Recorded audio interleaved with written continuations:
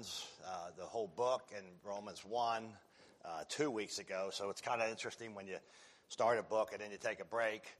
You've got to go back and do just a quick little review. I just asked some questions. Who wrote the book of Romans?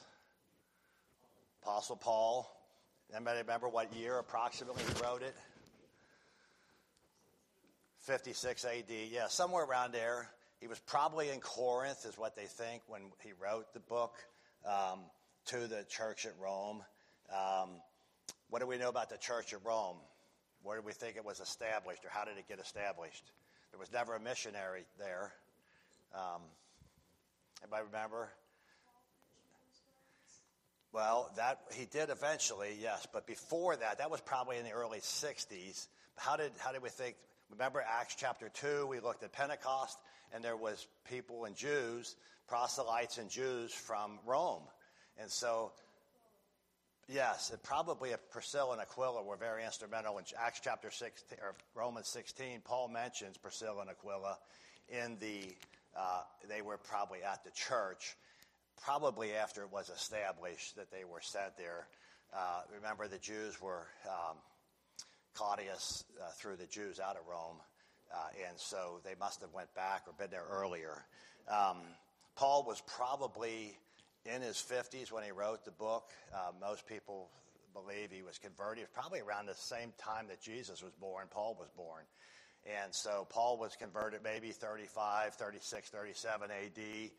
And then there's that great conversion in Acts chapter 9 where he is persecuting Christians, and Jesus cries out from heaven, "Why are you persecuting me?" And Saul is his Jewish name, Paul is his Gentile name, and so probably for the rest of this time we'll refer to him as Paul, or the Apostle Paul.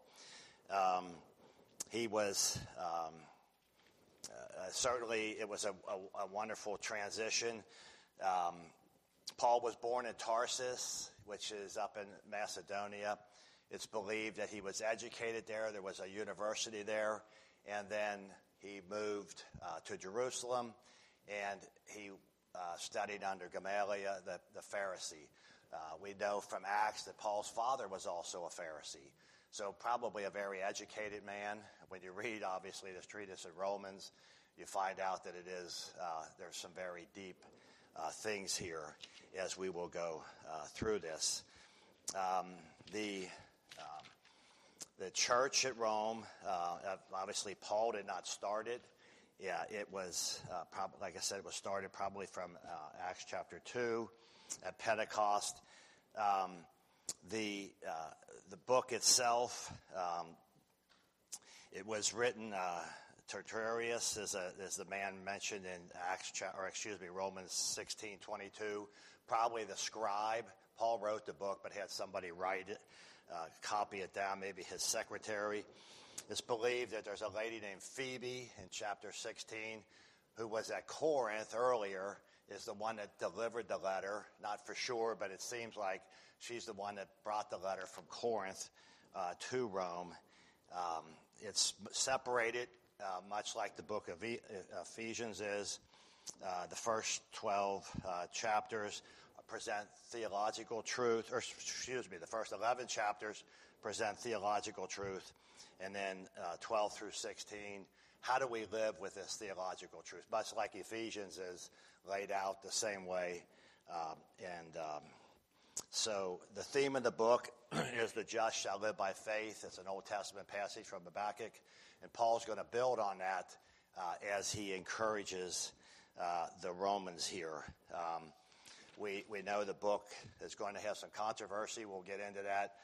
By the end of chapter 1, there's already some controversy even in our society today in how this book is handled and really how the Apostle Paul is treated. We're going to look at an outline probably today through the introduction here, and then Paul's salutation. There's some personal thoughts, and then he gets into the main theme in chapter 16. And then the wrath of God starts in chapter 1:18 and goes on through 3:20. So take chapter 2 and carry that on as we go through. So any questions on Romans as we look at this? Introduction, any thoughts?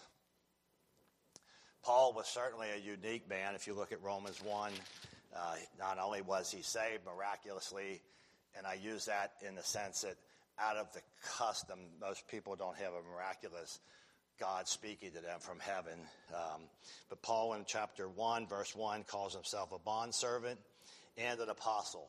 So he was on both ends of the spectrum. He never took his position and held it over people, but he was also very conscious that, and we'll look at that as we get through here, as he speaks about the grace of God. So he was he was a slave, he was an apostle, and he was a man that was humble. He was a bold man. He confronted Peter out in public, but he also was very clear in Galatians to remind people if a brother was overtaken in a fall, to restore such a one with a spirit of meekness. So Paul on one hand was bold, on the other hand there was compassion, and he was a very unique man. I was looking this week in 1 Corinthians chapter 5. Paul writes to the church there, this man that was involved in a sexual sin. Paul says, put away evil from yourself, or that evil person. And then by the time he writes the second book, Corinthians 2, probably the same man, Paul says, apparently this man has repented, and Paul says, reaffirm your love to him. And so on one hand, Paul was very solid, but once the man repented and turned, Paul was very clear that it is our duty as believers to restore such a one or to help him. So he was beaten, he was stoned, he was shipwrecked, he was accused of many things by the Jews. It's interesting, all that he suffered at the hands of the Jews. Paul writes this in Romans 10, brethren, my heart's desire and prayer for God, for Israel, that they all may be saved. Even after he went through everything that he had gone through at the hands of the Jews, he didn't have a hatred for them, but he had a compassion and a love. Chapter 9, verse 1, Paul says, I tell you the truth in Christ. Listen to this. I am not lying, also bearing me witness in the Holy Spirit, that I have a great sorrow and continued grief in my heart. For I could wish that I myself were accursed from Christ for my brethren. So this was a man that was beaten by the Jews, followed all over, pursued, and yet Paul has this great love for the Jewish people. And I think it's a good lesson for us, that we always be reminded that even people that persecute us and are unkind and cruel to us, they still need the gospel. They still need Jesus Christ. And we should have a good view of that, of the gospel, and that it is only Christ that can change their circumstances. So any thoughts here before we move into chapter 1, verse 1 through 7? All right. Samuel, would you mind reading verses 1 through 7 for me, please?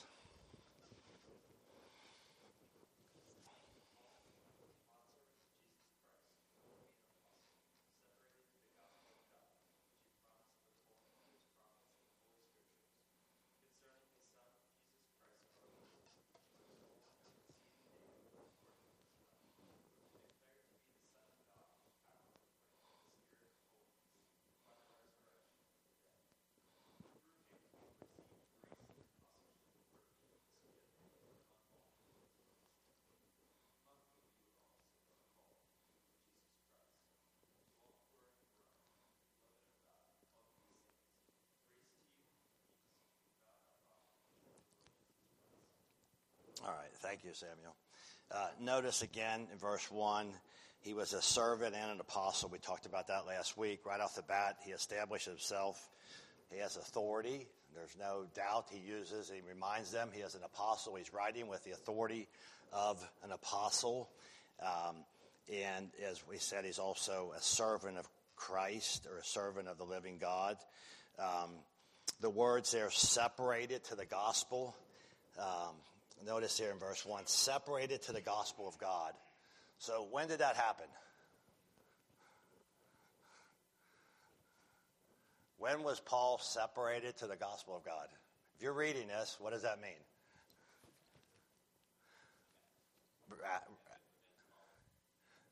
Yes. So I agree with you. Turn to Galatians 1 with me a minute. I don't know about you. I like to ask myself questions, and it's helpful. Galatians 1, we're answering the question, when was Paul separated from to the gospel? Galatians 1, verse 15, but when it pleased God who separated me from my mother's womb. Isn't that interesting? Yeah, and I know you know this, but it's just a reminder that when we read something like this, what does it mean? And here's what it means. And called me through his grace to reveal his Son in me, that I might preach him amongst the Gentiles, and so on. And then in Acts chapter 9, we know the story there that Paul was on the road to Damascus, and he heard the voice, why are you persecuting me?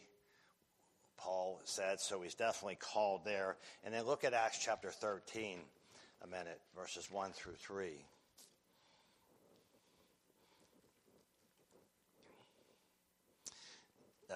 Acts chapter 13. Now in the church that was at Antioch, there were certain prophets and teachers, Barnabas, Simon, who was also called Niger, Lucius the Cyrene, and Manaen, who had been brought up with Herod and the Tetrarch and Saul. And this is the Apostle Paul.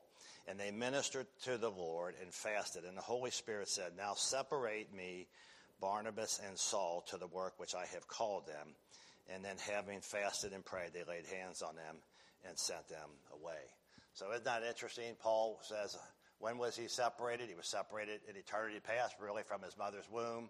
He was separated in time in that miraculous call on the Damascus road, but he was also separated by the church in Acts chapter 13 as they laid hands on them and sent them out as missionaries. So there was other people there at Antioch that day, but they chose Paul and Barnabas for a specific work. So then we look at verse 2 here let me go back to Romans a minute. I better turn the page back. Look at verse 2 here. Notice it says, which he promised before through his prophets through the Holy Scriptures. We talked a little bit about this last week.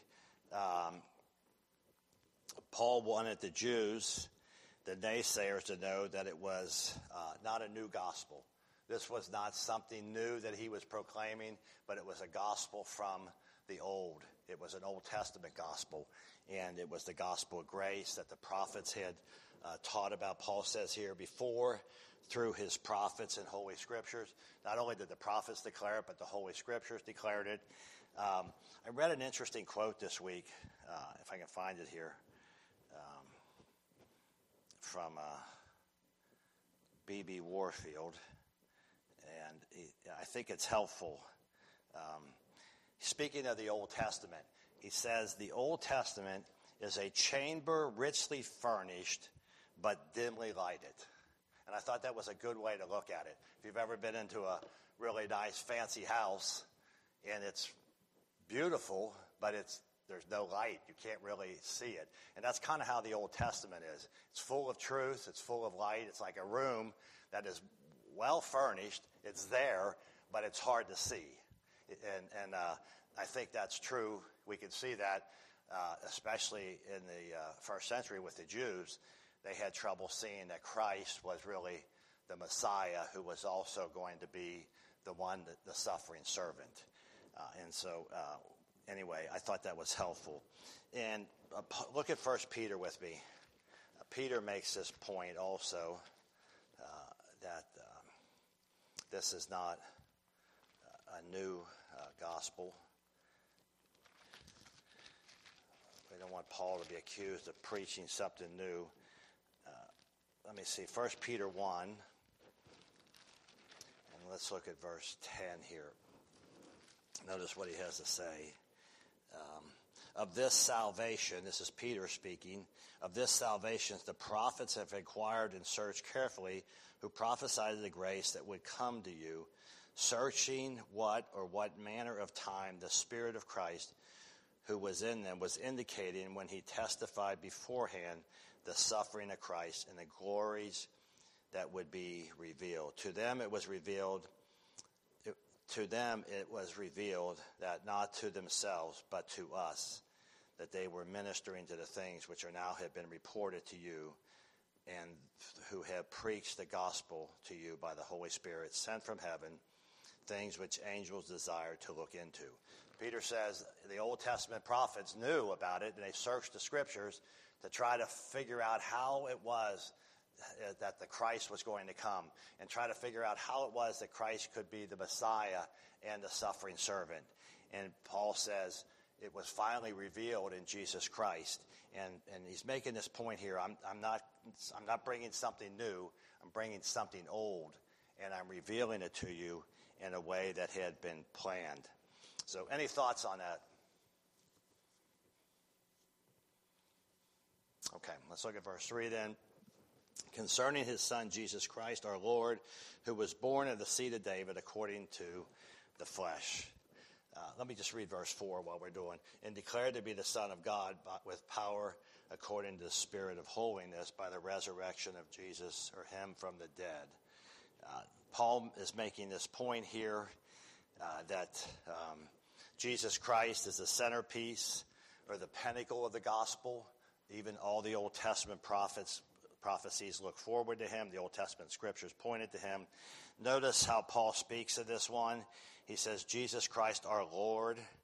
And then in verse 3, he says, concerning his son, Jesus Christ our Lord. This is the Son of God, the very one promised, the Old Testament Son of God.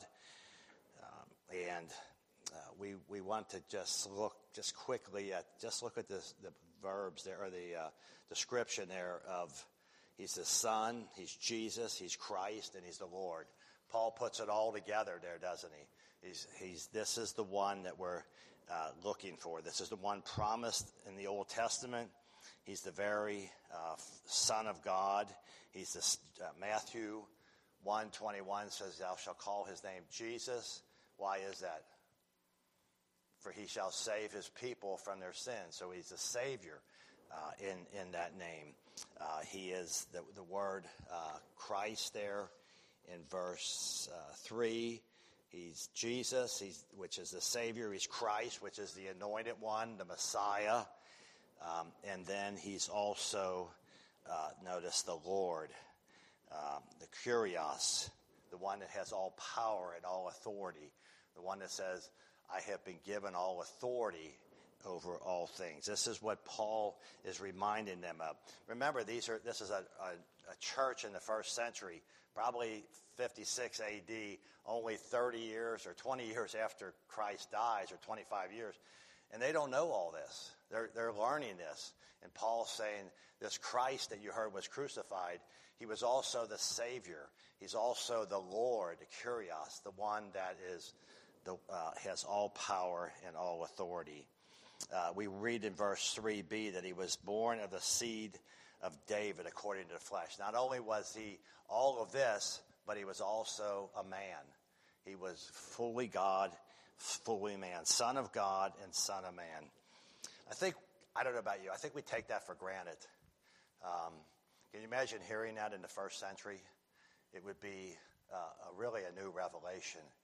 And if you know much about church history, which I know a little bit of, Dave probably much more well-informed, or Ty, but this was a battle throughout church history, that this man called Jesus was not half God and half man, but he was fully God and fully man. And he was always fully God and fully man. And he remains fully God and fully man. And so for millennia, the church has struggled with this truth, that we don't worship just someone who became a man because, and for a period of time, or took on flesh, but he was always God and he was always man. Yes, he took on flesh, but he remains that faithful servant of Jesus Christ. This was a paradigm shift for the thinking of the day, and really for us. And even in our own day, we still have people that deny the very deity of Christ as man. Wesley's hymn says, "Veiled in flesh, the Godhead see, hail incarnate deity." And that is what Paul wants us to see. I looked our doctrinal statement up. What do we have to say as a church? We believe that Jesus Christ is the eternal Son of God. He is absolute deity. He is very God, existing from all eternity, equal with the Father and the Holy Spirit. He has never ceased to be God, even when he died. As perfect man, he was miraculously begotten by the Holy Spirit, born of Mary, a virgin. Man, is the virgin birth important? It will be when we get to chapter 5 of Romans, because Paul lays out the original sin. How can God be fully man and not be affected by original sin? Why? Of course, you know, it's because of the virgin birth of Mary. We read things like that and we take them for granted. He was both perfect God and perfect man, Son of God and Son of man. When we celebrate the Lord's Supper today, this is my body which is broken for you. He fulfilled all righteousness in his body.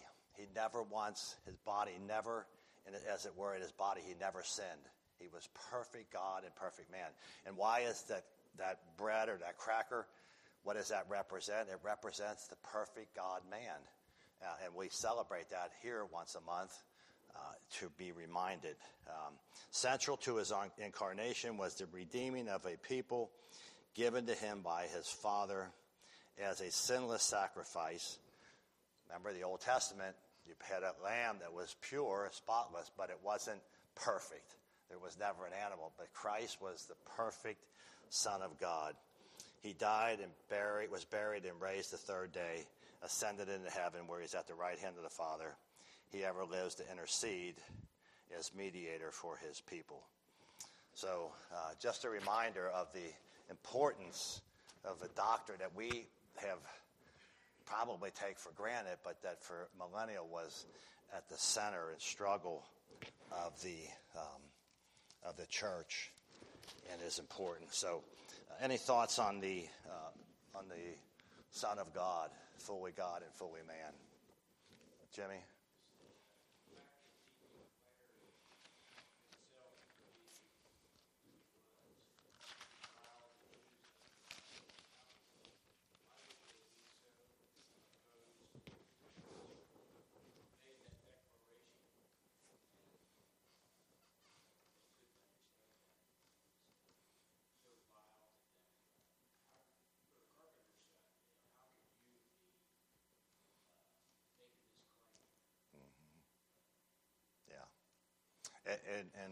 And quite frankly, if I was living in the first century, it might have been difficult to see.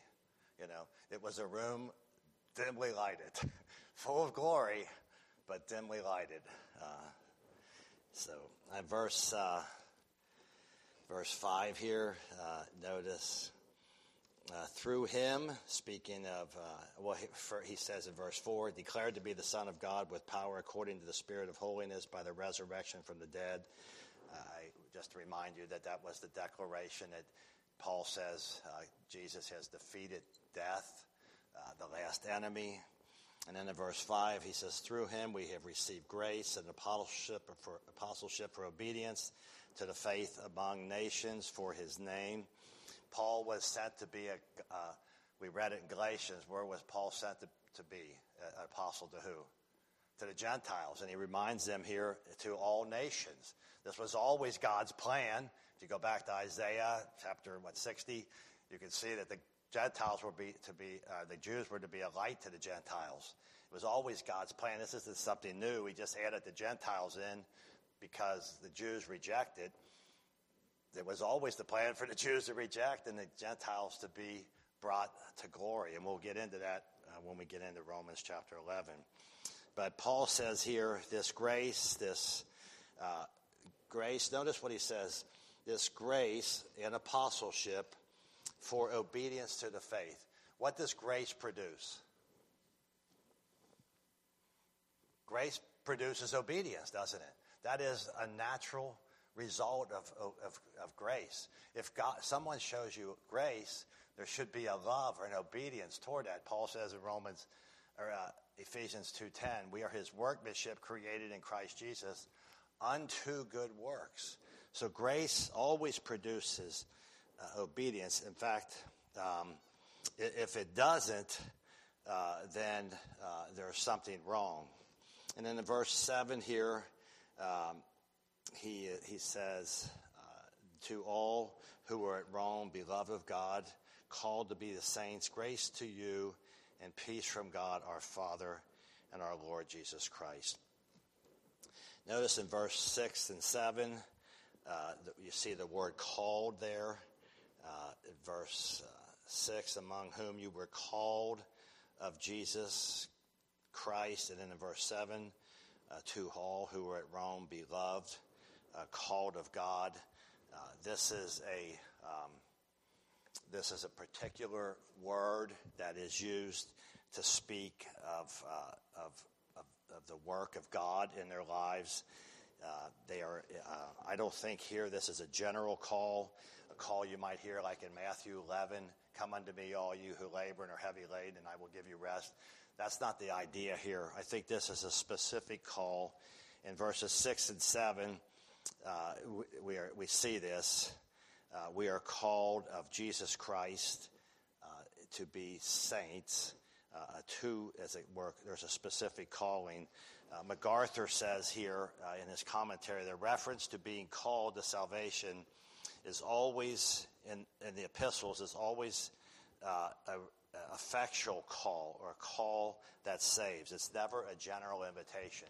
So when we read this, we see that these people at Rome, like us, were called specifically. They were called to be, notice, to be saints, to be set apart in verse 7. And then verse 6, they were called of Jesus Christ. So there's a specific calling. They weren't called to Buddha. They weren't called to Muhammad. They weren't called to Joseph Smith. They weren't called to some other person. But the specific call of the gospel always points to Jesus Christ. There is one mediator between God and man, the man Jesus Christ. And so what we have here is a specific calling that we have all received if we're in Christ, and a specific calling to a specific person or a point, and that is to Jesus Christ. And then closes this salutation in verse 7. Notice he says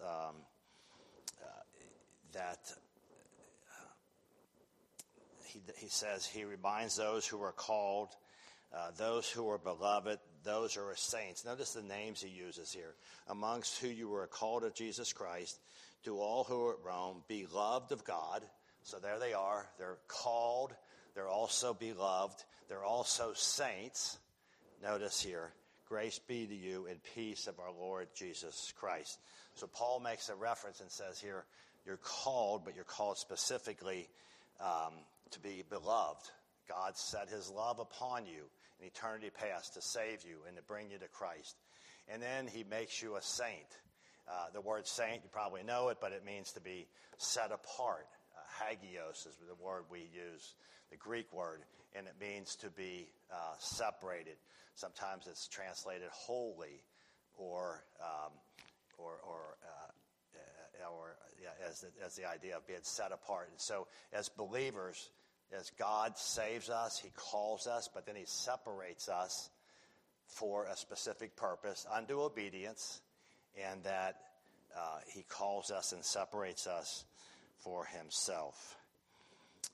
Don't miss this here. His point here is that only the called, the beloved, the saints can truly claim God as their Father. And he make this point here. Notice he says, grace to you and peace from God our Father and our Lord Jesus Christ. Who can call God their Father? Only those who are called of God, only those who are beloved of God, only the saints can call God their Father. So there's a general sense in which God is Father over all creation, but there's a specific sense in which only God can be called the Father or truly be our Father. We can call God Father. Why can't we call God our Father? What is the theological term? How have we been brought into the family of God? We've been adopted in Jesus Christ. And so by being adopted into Christ, into the family of God, we can now call God his Father. Paul says let's look at Romans 8. He's going to pick this up in Romans chapter 8. Again, an important point to make in that not everyone is a child of God. Not everyone in that sense. Not all who die will go to heaven. Not all who are born will go to heaven. But those who are called, those who have been called saints, who were separated unto God. And Paul says here in Romans chapter 8, verse 12, therefore we are debtors not to the flesh, to live according to the flesh. For if you live according to the flesh, you will die. But if by the Spirit you put to death the deeds of the body, you will live. As many as are led by the Spirit, these are the sons of God. We talked about that a little bit last week. You did not receive the spirit of bondage again to fear, but you have received the spirit of adoption, by whom we cry, Abba, Father. It is because we've been adopted into the family of God, and because we have been brought into that family, we have the right to call him Father. And then he says here, the Spirit himself bears witness with our spirit that we are children of God. So, of course, the obvious question is, what did we do to deserve that? Why were we adopted? Why were we adopted? Yeah, grace, right? Tim?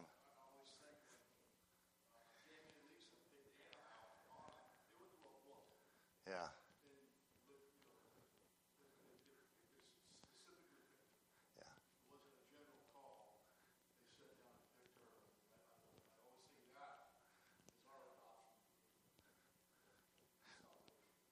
But Anna had nothing to do with it.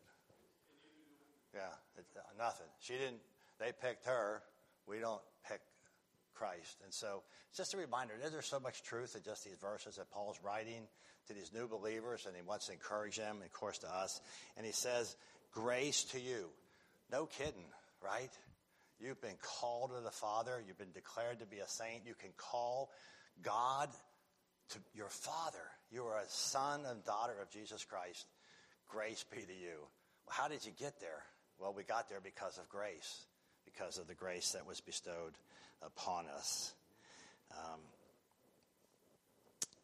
Paul, here in verses 8 through 15, let me just back here a minute. I don't think Paul ever got over God's grace. I think it, as it were, haunted him his whole life, that he was so amazed that a persecutor, a murderer of followers of Jesus Christ, other of God's children, could ever become a believer. And so Paul, all through this Gospels, he continually comes back to grace and faith and salvation. And it's a reminder to all of us. Why does he do that? Because that's central to his teaching. You see that in Ephesians. You see it in Colossians. You certainly see it here in Romans as we go through this. In verses 8 through 15, we have Paul's personal notes. He makes some personal thoughts here. We'll just look at that a minute.